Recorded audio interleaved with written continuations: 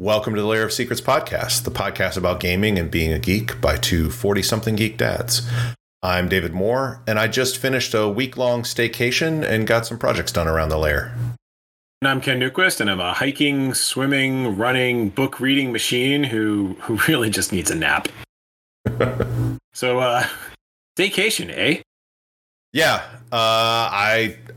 it's a weird time to take it, but I just needed some time to get some things done around the house, and also just to kind of cleanse my head of some work stuff for a while. I was getting a little too stressful, and so I just wanted to take some time away and not get burned out, because I've gone through that before, and it's not a good place.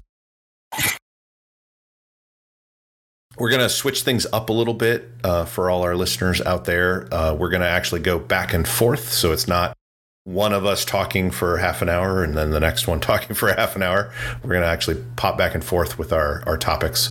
My first topic, however, I got to play for the last few weeks with a new printer. So I used to have, well, still do have a PrinterBot. I can't remember if it was the simple or PrinterBot Play. I have the simple, but that's much older. And it just was not a really big print area, and it broke. And, it was mostly one of those printers where I can go ahead and not have to, it was more like a toaster where it just kind of worked. And I didn't want to futz with it, etc. But I know, even though I know how, I just didn't want to spend hours and hours and hours. So I ordered the new Prusa i3 MK3S Plus, which is highly recommended. It's more expensive than your typical knockoff printer, but I also, again, I wanted a printer that just worked. I didn't want to spend hours playing around and tinkering with it. And so while it shipped, I ended up fixing the other one, of course. But of course, yeah. But once the new one got here, and I bought the kit version, I set it up. Oh my gosh, it is night and day.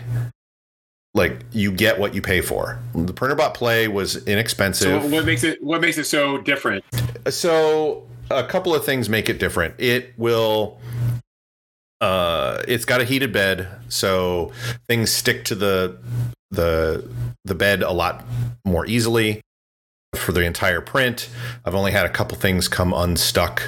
I don't need to have blue painter's tape to give it a sticky area. It comes with a magnet. It comes with a steel sheet with a particular coating on it that is magnetized to the main bed. So when it finishes and the bed cools down, you just pick the bed up and flex it a little bit if it's still stuck, because when it cools down, sometimes it just pops off the bed immediately. So I don't need to use like a spatula or anything to like scrape it off the bed, and it just works. So it's a good, what, 5-6 inches square, and then 5-6 inches of vertical height, which is, I was able to do that depth, like the Y direction depth on the old printer, but the X direction depth was half that. So I wasn't able to print a whole bunch of stuff that was larger. One of the things that I printed recently was someone had put together this D20, like this flattened two-dimensional sort of D20 wall art. And so I went whole hog on it. I printed all the pieces of it, painted them, mounted it on pretty thick polycarbonate, put fairy lights behind it, and then so now that's hanging up in the girls' game room, and it looks really cool. The girls love it, and I love this printer. It just works really well. Printed a couple of other things, like a pen holder for the pens that I've been pens and pencils that I've been turning, and to kind of display them. The ones I haven't sold or given away. And I printed out this little DIY Stream Deck that I'd shown you before, but I had some extra mechanical key switches, and I had an Arduino knockoff and found a DIY Stream Deck sort of thing, and I printed out the case for it. It's really nice. I've also got the last thing I did, most recent thing I did was someone put a Fifth Element multipass model that holds vaccination cards. And so I printed out one so far for my wife, which is a larger. For some reason she has a larger one than the rest of the family, so I have to find the smaller version of that. So we'll have multi-pass holders for the vaccination cards if we ever need to cart them around and show them. So we can recreate the multi-pass scene from Fifth Element. So yeah. So I've been following you. Of course, we talk occasionally over the week, but I've also been seeing your posts on Twitter about your Trail to Philmont. But tell me more about it. We're in the final stretch, which means that everybody gets to finally. I expect everyone will be excited to hear this. I'm gonna stop talking about Philmont soon. It's been like 2 years. I promise you, I'm gonna stop soon because we're gonna be there in 30 days, which seems just unbelievable because we're in the final stretch. This is it. We leave June 30th for Colorado, and then we're 2 days in Colorado, and then cool. we're in New Mexico where we're backpacking for 12 days. So we went on our final shakedown hike this past weekend, 17 miles over 2 days on the Appalachian Trail in New Jersey. And so we had done the same stretch of trail in April, and in April it was in the 50s and cold. And I consoled myself thinking, well, when we do this again in May, it's going to be a lot warmer. And so we went backpacking this weekend, and it was in the 40s and raining. So even colder, I think, than when we went in April. And it rained. Well, we got lucky on Saturday. It only rained for at the beginning it downpoured. But we didn't get started until after the downpour was done. And then we only had to hike through the rain for a relatively short period of time. On Sunday, it just steady rain, like light rain, but steady rain the whole 7 miles. Hiking through the rain has always been miserable for me. And hopefully that when you're at Philmont, you don't have to do that. That's the hope, right? And so the thing is, we do this thing called it's roses, buds, and thorns. And the idea is that after every day you talk about what worked, what didn't work, and what you can improve on, right? And so everybody else was kind of saying, oh, this is obviously a thorn. It rained. It was miserable. We were cold. I wouldn't say miserable. I mean, we were well prepared. So I think that's the thing. One of our Scoutmasters likes to say, there's no bad weather, only bad gear, right? Right. And so at this point, I totally agree. We have pretty good gear. So that was the good side, right? But for me, the rain was actually a plus. I mean, sure, I don't like slugging through the rain any more than anybody else, especially when it's cold. But it gave us a chance to test a bunch of stuff, right? And it gave us the opportunity to learn stuff that we hadn't learned on any of our other hikes because it hadn't rained. So after this hike, we knew that my son needed better rain gear. He has an LL Bean rain jacket we borrowed from my daughter. Thought it might be good enough for the trip. It just didn't hold up in the heavy rain. It's a couple of years old. I think the waterproofing is getting a little weaker. Fine for just running out in the car. But, if you're spending 8 hours walking through the forest, right? Not so much. Yeah. I also discovered my rain gear has gotten loose. Uh-oh. So I bought my rain gear a year and a half ago, and I've lost 20 something pounds since then. Wow. And so I'm walking along, I'm like, damn it, my freaking pants won't stay up. And it's yeah. So I think I figured it out. They should be fine for the trek. But it's just, happy problem to have, obviously. But I'm right on the cusp, right? They're at the limit of how tight I can make them. So I was stuffing my shirts into it to keep them from falling down. So that was amusing. We discovered we needed waterproof compression sacks for sleeping bags.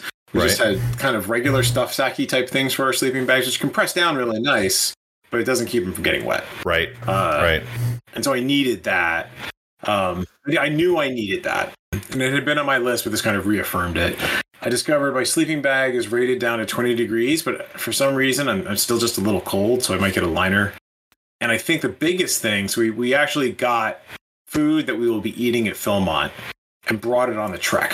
And so what happens at Philmont is that they give you like these bags of food, and each of them is labeled for the meal you're going to have, like breakfast one, lunch one, dinner one. Okay. Yeah, I remember when Aaron and I were doing more backpacking and hiking, we would get these full-on meals that were vacuum packed, dehydrated. So we would get like, oh, it's our spaghetti dinner. And, you'd open it up and there'd be like basically powdered sauce and dried noodles, and you'd pour it in. And it worked great. And it tasted really good. But it was and for backpacking where every ounce of water is, heavy. It was great. Right. I don't know. Is it anything like that? Yes. Or is it more pre-made already? Exactly. Okay. Yeah, so it's a lot more prepared food. So each of these bags will have for example, I'm trying to think what we had for lunch, there was individual slices, sealed slices of Spam. Okay. Honest to God Spam. A pouch of, because prepared meat, nicely preserved, a pouch of Gatorade to dump into your water bottle, Oreos, I think a Cliff Bar, and so it's a bunch of really high. It's all high calorie stuff because we're expected to burn something like, I think 3,000 calories a day, some very large number of calories per day. And they don't want you to lose any weight while you're there. So it's a lot of high calorie, lightweight food. And so there are some instance things. So for dinner, we had, it was basically it's not chicken in a can, but instead chicken in a sealed pouch, right? Plus instant potatoes plus dried vegetables. And so we kind of mixed it all together and made kind of like a poor man's shepherd pie. Cool. And so the challenge, I think, for my son and I is that we don't usually eat like this. I don't know that. I know people love Spam, but I don't eat a lot of Spam. And so we don't tend to eat a lot of prepared foods aside from my chicken tender addiction. Chicken tenders and tater tots are the closest I get to that, right? And so the thing is it kind of upsets your stomach, right? So Lucas had some of this while we were on the trail, and he's like, Dad, my doesn't feel quite so good. So I had some of those Pepto-Bismol tablets. I'm like, here, take 2 of these, just to calm it down. But I'm like, okay. When I got home, I'm like, we need to eat some of this before we go, so we can kind of get our systems acclimated to eating food that we're not used to, right? Because if you've had a Cliff Bar, if you're not used to those things, you eat one and then it kind of sits in your stomach and you're like, wow. Yes. That's heavy. It's tasty. It's kind of tasty sawdust, if I remember, kind of the sticky sawdusty sort of texture. But yeah, we would take those to Gen Con as we only have 5 minutes between games and we're super duper hungry. I will have one of these with a lot of water, and hopefully that will get me through. So now that you mention it, it's not dissimilar from eating at Gen Con. Right, because you grab on, because you're at Gen Con, you don't want to spend all this time running out. You want to save your money for the big meals when you go out with your friends and what have you, right? And you've only got 5 minutes between games. So what do? You eat 2 cold Pop-Tarts, slam some Mountain Dew or Gatorade, and you're on to the next thing. So imagine that, only a lot more calories. And it's better food overall, I guess, but it's still. Yeah, you don't eat very well at Gen Con during the day. For us, I'll go out at night and we'll go to the Ram or maybe even Weber Grill one night of the week. So there are good food. There is good food to be had, but during the day when you're going between games, it's junk food usually, and or whatever you happen to put in your bag at the beginning of the day. And usually I try to do pretty good, but it's still Gen Con, so right. So, it's just like Gen Con, except it's in the middle of the New Mexico desert. Instead of like 50 pounds of D&D books, I'll be carrying 50 pounds of gear. Right. And I will be eating a variety of interesting foods. There was that. Not very good I also learned bathrooms. that my boots weren't nearly broken in enough. Oh, yeah. Well, you bring a trowel. Right. And I will leave it to the reader's attention, the listener's attention as to exactly how you're supposed to use said trowel, but I think you guys can figure it out. Right. So we do travel from base camp to base camp, and there are some like rural, rustic facilities, but yeah, you gotta go. Mm-hmm. But as I was saying, my boots aren't broken in well enough, and so I thought I was beyond this. Quite honestly, I got cocky is really what it came down to. I've got sock liners. I thought, I'm good, and I was feeling like a little bit of rubbing on the back of my heel, and I'm like, I'm just gonna power through. And I got off the trail, and I'm like, got this very lovely blister, and I'm like, oh man, blister, like. A blister? A month before freaking PhilCon? PhilCon. That's what you should have. PhilCon. Yep. Before Philmont. So I'm nursing that and like trying to keep up our training routine. So Lucas and I are going to, like, next, we're going to eat bad food to prepare our stomachs for later. And we're going to start swimming in the morning. So he volunteered it. He's like, I want to. Swimming is really good exercise. The only time we can do it is at 6 a.m. before he has school. So we're going to get up at like 5:30 tomorrow morning, go to the Y and swim. Okay. All right. So. Good luck. It's a lot easier. So speaking of adventures. Yeah, I was going to say it's a lot easier when your child volunteers to get up that early rather than you having to get them up that early. Yes, and he is particularly motivated because one of the parts of our trek before we actually go onto the Philmont proper piece is we're going whitewater rafting, and it's serious whitewater rafting, like class 4 rapids and what have you. So he wants to, and one never wants to get out of said raft in these kinds of rapids, right? But obviously, like, we haven't been swimming in a year, so he wants to build up his swim strength. So I applaud him. Yeah. And that's what we're going to be doing in the morning. That sounds good. So, so talking about adventures in the wilderness, you've been working on Dyson Fall? Yeah. The trials and tribulations of my Sunday game have actually led to some benefit stuff. We had the Dyson Fall game as kind of the secondary game for when we all couldn't get together. And it turns out that we haven't been able to get together for a while. And so I've been able to run Dyson Fall and work on it. I worked on it some during the staycation. And so one of the things that is, part of Dyson Fall is you're kind of growing your community. So I started working on different ideas for the community rules. And since it's based on Mythic D6, the Bastion game that is also based on Mythic D6 does have a set of rules for building up your own company. And so I'm using those as a base and kind of building on those to have you build your own community, and as you adventure, you bring back things to your community, it grows and gives you benefits while you're out on adventuring as well, like both a reputation, but also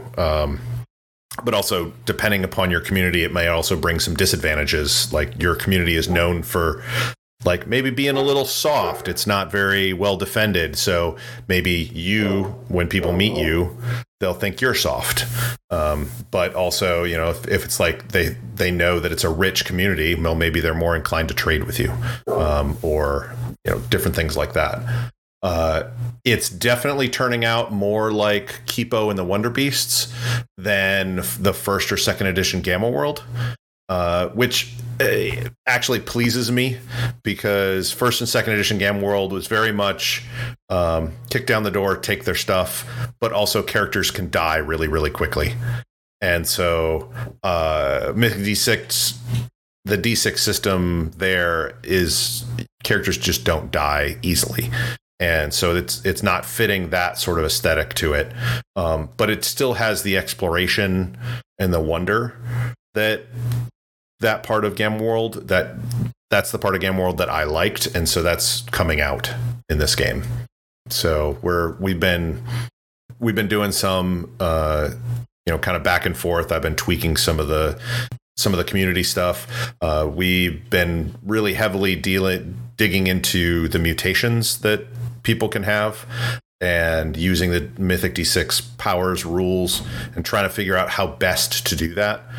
We were originally thinking, I was originally thinking, well, I'll just make a whole bunch of powers and you just buy them, and realized that if I want a decent set of powers, that I'd probably spend, several hundred hours just statting out powers. And so it's like, no, I want to let me take my hands off the reins a little bit and give more power to the players and the GMs who are actually going to play it. And so basically it's going to be along the lines of, you have to take these limitations on your powers to fit thematically. But then you guys can make your own powers using the Mythic D6 rules. Since they're already written, they're already there. Just having like the limitation of like signature effect. Like if you have telekinesis, maybe you have antenna coming out of your head that shows that you have a mutation that might be related to your brain. And then the other one is costs hero points to use. So you're not superheroes in Dyson Fall. You have powers that might seem super heroic, but it takes effort to bring them out. And so that's why I have the cost hero points to use, which is one of the mechanics in Mythic D6 that allows you to, add dice or other things like that. It's kind of like fate points in Fate or bennies, things like that. And so it costs that as part of the currency there. Yeah. So what's your next topic there? Well, back into the wilderness. So I'm this weekend I'm going for training for wilderness first aid training, which is how to treat someone for an injury when you're miles from anywhere. Uh-huh. It's the sort of like practical skills that you hope you will never ever use, and it should be really interesting. It is 9 hours over 2 days that include training, role playing, but sadly no dice. And so, the idea here is that they treat, let's say someone's got a broken leg. Like you come. So we'll take a step back. Many, many, many years ago, my wife, who is an avid backpacker, took wilderness first aid training. She actually took more advanced training than what I'll be taking this weekend. And so I got to be a victim. And so because I was the victim, what they did was they dumped me on a countryside, like on a hillside. And they had, before they dumped me, they put makeup on me to indicate the kind of wound that I would have. And then I had to kind of moan a lot on the side of the mountain. So and then you could they be had found. to come and find me. So I got to moan for about 10 minutes before they actually, so I could actually be found. Because what you then have to do is, as part of the training, they're saying, okay, look, there's a situation. You have to observe the situation. You have to identify if there's any dangers there. Then you have to get a sense for like, what is the current status of this person? Are they non-responsive? Are they conscious? Are they breathing? Do they have a pulse? Like that kind of stuff, right? And so, they wanted to make it as realistic as possible. So they dropped me on the side of a mountain, and then they had to carry me down. So they did the field assessment, then they had to get me on a stretcher. Then 6 people had to like carry me down the side of the hill to get back to the main area, like the center where they were based out of, and then they continued their assessment and what have you, right? And so over time, I had a little script I got to follow. Okay. Right. And so I could give them more clues as things went on, right? But I wasn't allowed to talk at first because I think I was suffering from hypothermia. Okay. So they had to warm me up enough to be able to be like more responsive. But so anyway, now I get to do it. And it's a wee bit nerve wracking, quite honestly. Like, I did my CPR training 1.5 years ago, and CPR is one of the things we're going to have to do this coming weekend. So I'm cramming in a way that I haven't crammed since college, studying for this weekend. I'm going to brush up on some of my other first aid stuff because it's one of those things like, you cover it, you review it, and like we teach it to the scouts, but I typically haven't been teaching the first aid stuff. There's other people who teach first aid. Mm-hmm. So there's a very excellent chance that I won't pass the first aid test, wilderness first aid test, but that's okay because there's 2 other leaders who are trained in wilderness first aid. Right. And that's how many we need for this particular trek. So it's good.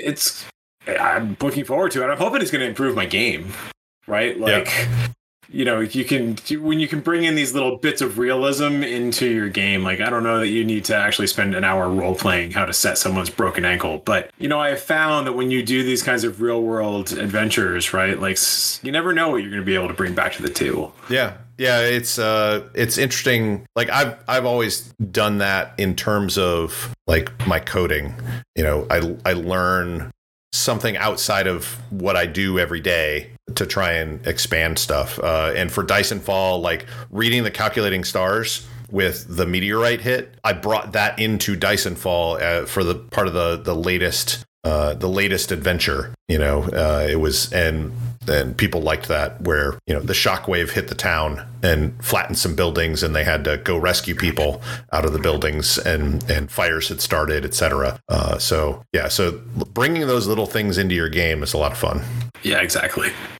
So are you going to bring the new battery that you got into your game in some way? Probably not.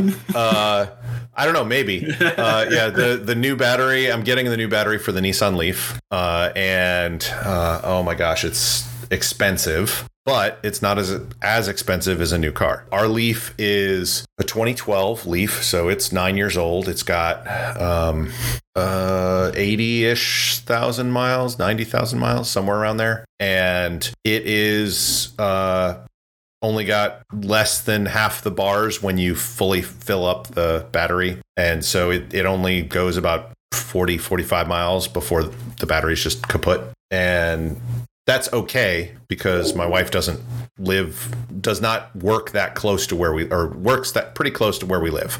So that's fine. Even in the winter when the battery does not output as much, it's still fine. She can get back and forth. But this is going to be the car for my oldest, who's going to college, and she's going to be commuting to college, which is, you know, about 20-30 miles away ish. And we want her to be able to get there and back without having to charge while she's there. And so we looked into things. Originally, Nissan was saying it was going to be $6,500. That was when we initially bought the car 5 years ago. It's more along the lines of $8,500 to $9,000. We had to do some things financially to afford That's that. one hell of a battery. It is a big battery. It is expensive, but it is also, like, because of COVID, even used car prices are up there. You know, they're 15-20% more than they normally would be, not only because people want to buy the cars now that restrictions are lifting, they want to go and get a new or newish car and go road tripping or whatever, but also a lot of the rental car places had sold off a lot of their inventory at the beginning of COVID, and now that things are really ramping back up, they're like, we need cars, we need anything. And because of the chip shortage and manufacturing, they can't get new cars, so they're buying used cars. Wow. So this is kind of the best option for us. You know, we're still looking to get another car because our other car is even older. It's a 12-year-old Saturn Vue, and so it's seen better days. It still works really well, but it's got some issues, and it's also too big for my oldest to drive. It's one of those things where, and I had forgotten this, was when I first went from a normal size car to like a minivan. When I got that was hard to drive. And yes. I can't imagine getting your license on a car like that, you know, and learning to drive on a car like that is very difficult. And so we want to go ahead and let her have the smaller car, but we definitely still need another car eventually, but we're hoping this will allow us to put that off for that much longer. And hopefully the car prices will come down. Yeah, we had gotten, I guess in early spring, like Marchish, we got a Chevy Traverse, a used Chevy Traverse, and the car market had been heating up then, right? Like it was already hard. And you know, it was like, and we I think we lucked out. Like we just managed to get it right at the right time. And that thing, to your point, it is huge. Like my daughter gets a little nervous when she's driving it because it's bigger than the Highlander. But we got it because we're just transporting people all over the place. We're going to be taking her to college, right? So we got to haul all of her stuff up.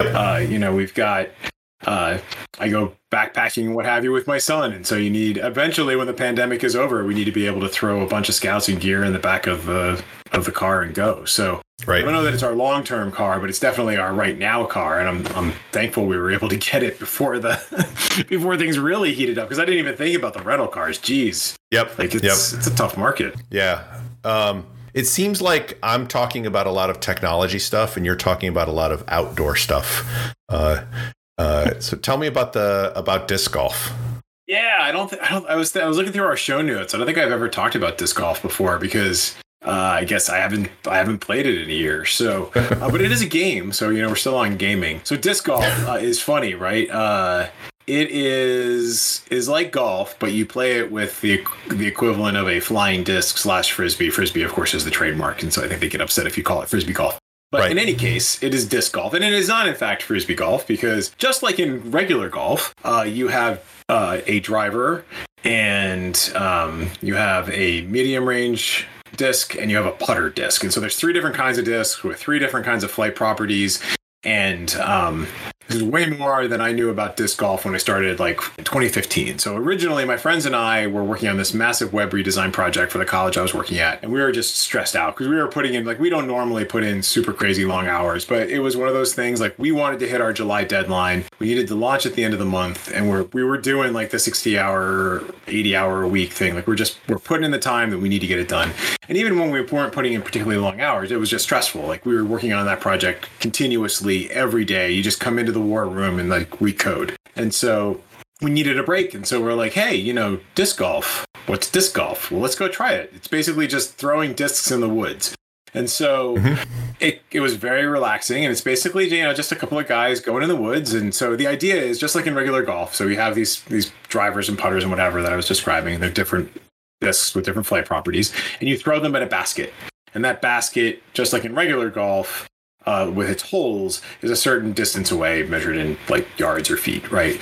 And so you try to get to the basket within a certain number of throws. Just like in golf, it's it's like a par 3 or a par 5 where you try to get it in that many attempts. We are very bad at this, and we haven't gotten better. But it's like a good walk in the woods, right? So you get together with your friends. We'll get together at like 7:30 in the morning or 8 o'clock in the morning before it gets too hot, and then we'll just go out and kind of walk the course and have a good time, like just chit-chatting, laughing at each other when someone nearly gets hit by a disc. We have lost many a disc because, you're throwing a disc into the woods. And again, we're not very good at this. So with the pandemic, we stopped playing it because, especially like in the early days of the pandemic, right? Like nobody wanted to be in close proximity to anybody else, right. Social distancing and what have you. And even though it's a walk in the woods, we were being super, super cautious. But now we're on the other side, hopefully, fingers crossed, of the pandemic. Everybody's vaccinated or soon will be. And so I think we're bringing it back. I need to talk to my friends. I think it might be a thing for me. It might have to wait until after we get back from Philmont, but I'm hoping that we can get the gang back together, because it turns out, and I had no idea before this, but the Lehigh Valley is like one of the premier places for disc golf. Wow. Like people come here from other areas to play disc golf because we have really good disc golf courses. So we actually have a disc golf course that's like right down the road at our city park. There's another one in South Mountain in Bethlehem. And then there's like the Pebble Beach of disc golf courses at Lake Nakamixon in Bucks County. It's just like, It's got like water hazards. It's beautiful. Like, I don't know how well it's been maintained during the pandemic, but it is a beautiful, beautiful course. And so I'm hoping we're going to get back to it because it was super relaxing and I miss it, even if I am, as I say, really bad at it. Yeah, I know that there is a disc golf course near me, but I have yet to be able to find it. I've been kind of interested occasionally. Some friends of mine, Wesley and Bob, they play and used to talk about it on their podcast, which is they've since shuttered. But it was like, I started looking into it, but there's one near me theoretically, but like I said, I haven't been able to find it. I did know of one close to where I used to live in Munster, Indiana, but I don't want to drive 2+ hours to go there. And I don't even know if it's still there. They put it in back when I was in high school, actually. And I used a regular Frisbee. Wow. not the specialized ones. I don't know. I kind of don't know. Did disc golf come out and then the putter driver medium range discs come out, or did it all come out kind of all at once? I really don't know. Yeah, I don't know the prehistory of it. I think I suspect it evolved over time. I suspect people started it with a more traditional generic flying disc, and it evolved into more specialized tools over time. Right. I mean, I got to say, like, when you watch people who know what they're doing play disc golf, it's really freaking impressive, right? Like, they have great control. They know how to throw it. They've got these fantastic moves, and you're like, wow, that's really, really cool. I cannot do that. Yeah. And so we just kind of laugh. Yeah, it was. I have a feeling that I'll be like that, or that we'll have a peanut style kite eating tree, but for but for disc golf discs on our course, or at least for me. If I start playing, at least initially, it sounds cool. I want to play, and it just sounds like a nice, relaxing walk and exercise at the same time. But yeah, like I said, I haven't found mine yet. Maybe I'll have to come out there and actually play, but it's a bit far. Yeah. So yeah. So speaking of like relaxing activities, more woodworking. Yep.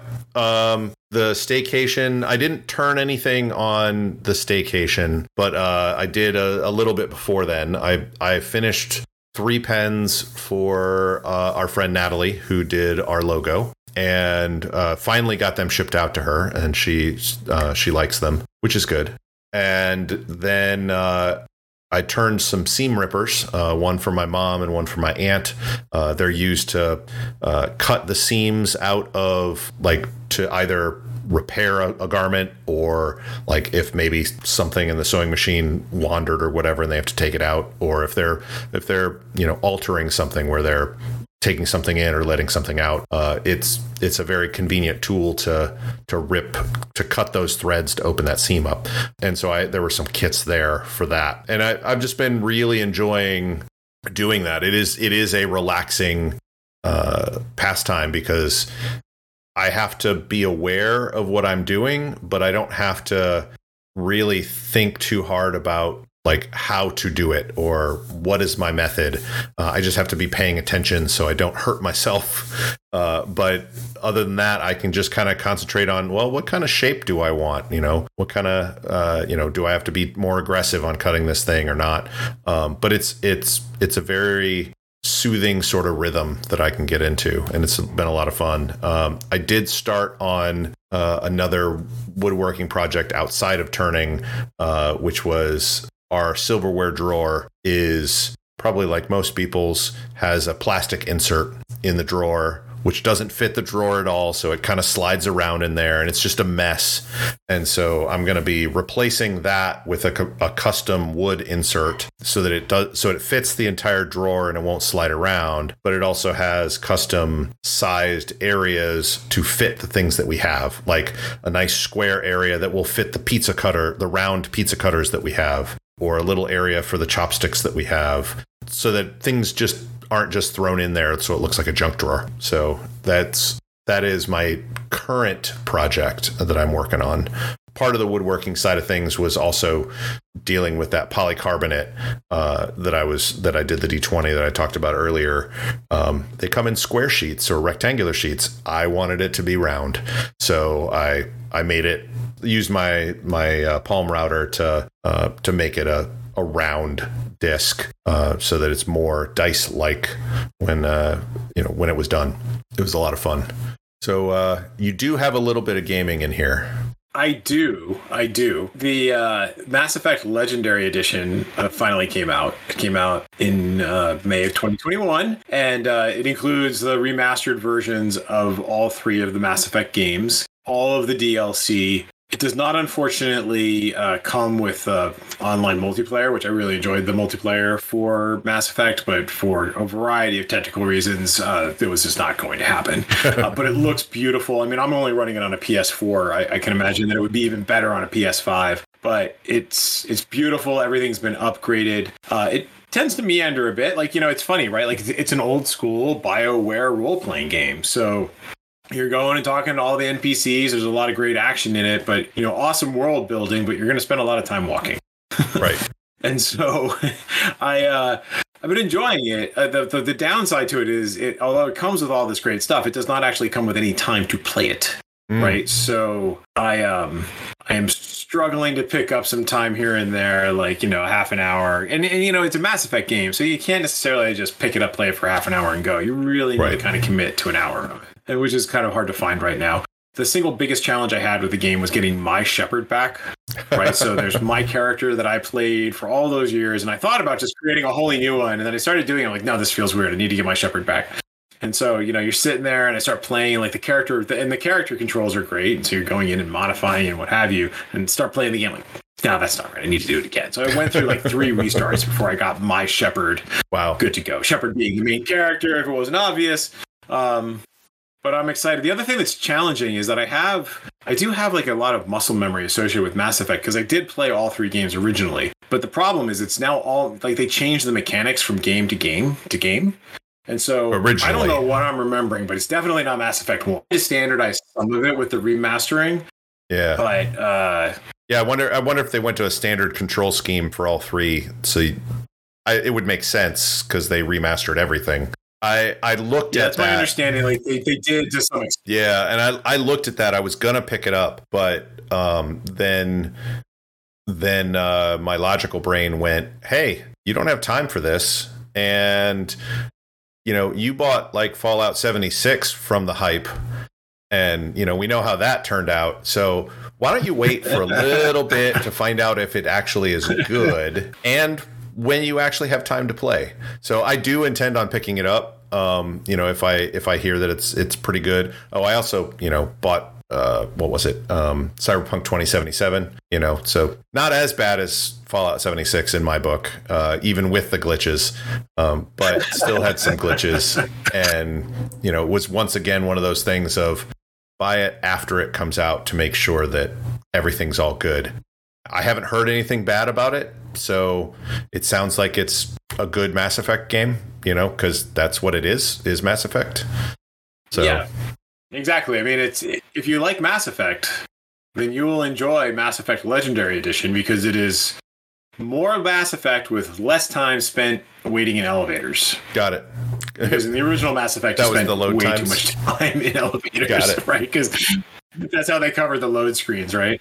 And the funny thing is there's like dialogue that happens, like plot-related dialogue that happens in the elevators that you can miss if you just skip all the elevator scenes. But the good news is you can actually skip all of the elevator scenes. So yes, I was not as wise as you. Honestly, like getting it now is somewhat irrational because I just don't have time to play it. And but that's okay. The nostalgia I felt the first time that it powered up and like the Mass Effect theme came on, I was like, it just hit me right in the chest, and that was worth it. Like that 2 minutes of loading and the initial music was like, oh, this is gonna be good. So I do enjoy it. I recommend it for folks who enjoy Mass Effect, and it's a nice palate cleanser after a Mass Effect Andromeda, which was, well, not very good. That is what I've heard. I was almost like, I have actually never played. I started playing Mass Effect 1 years and years ago, and then just didn't have the time to actually play it. So it was one of those things that I've never actually played any of the series. I almost got Mass Effect Andromeda, but I waited until it came out and then saw the reviews and I was like, maybe I can skip this one. But I do want to play it. Right now I've got a couple of games in the queue before it, which is another reason I didn't feel the need to pick it up yet. I've got Subnautica Below Zero, which I'm having fun with. And then after that, I've got Alien Isolation, which was a free game for a while in the Epic Store, but I've heard good things about it. It's very creepy, sneak horror type stuff. Yes. It's supposed to be. I haven't played it, but I heard it's gotten very good reviews. Yep. So I think that's it for us today. Thanks, everybody, for listening. If you have feedback, we definitely love feedback. You can send it to us at podcast@layerofsecrets.com, or you can send us a tweet on Twitter @layerofsecrets. And you can also visit layerofsecrets.com and leave us feedback, topic ideas, your own thoughts about what we've talked about in the comment sections there. Thanks, everyone.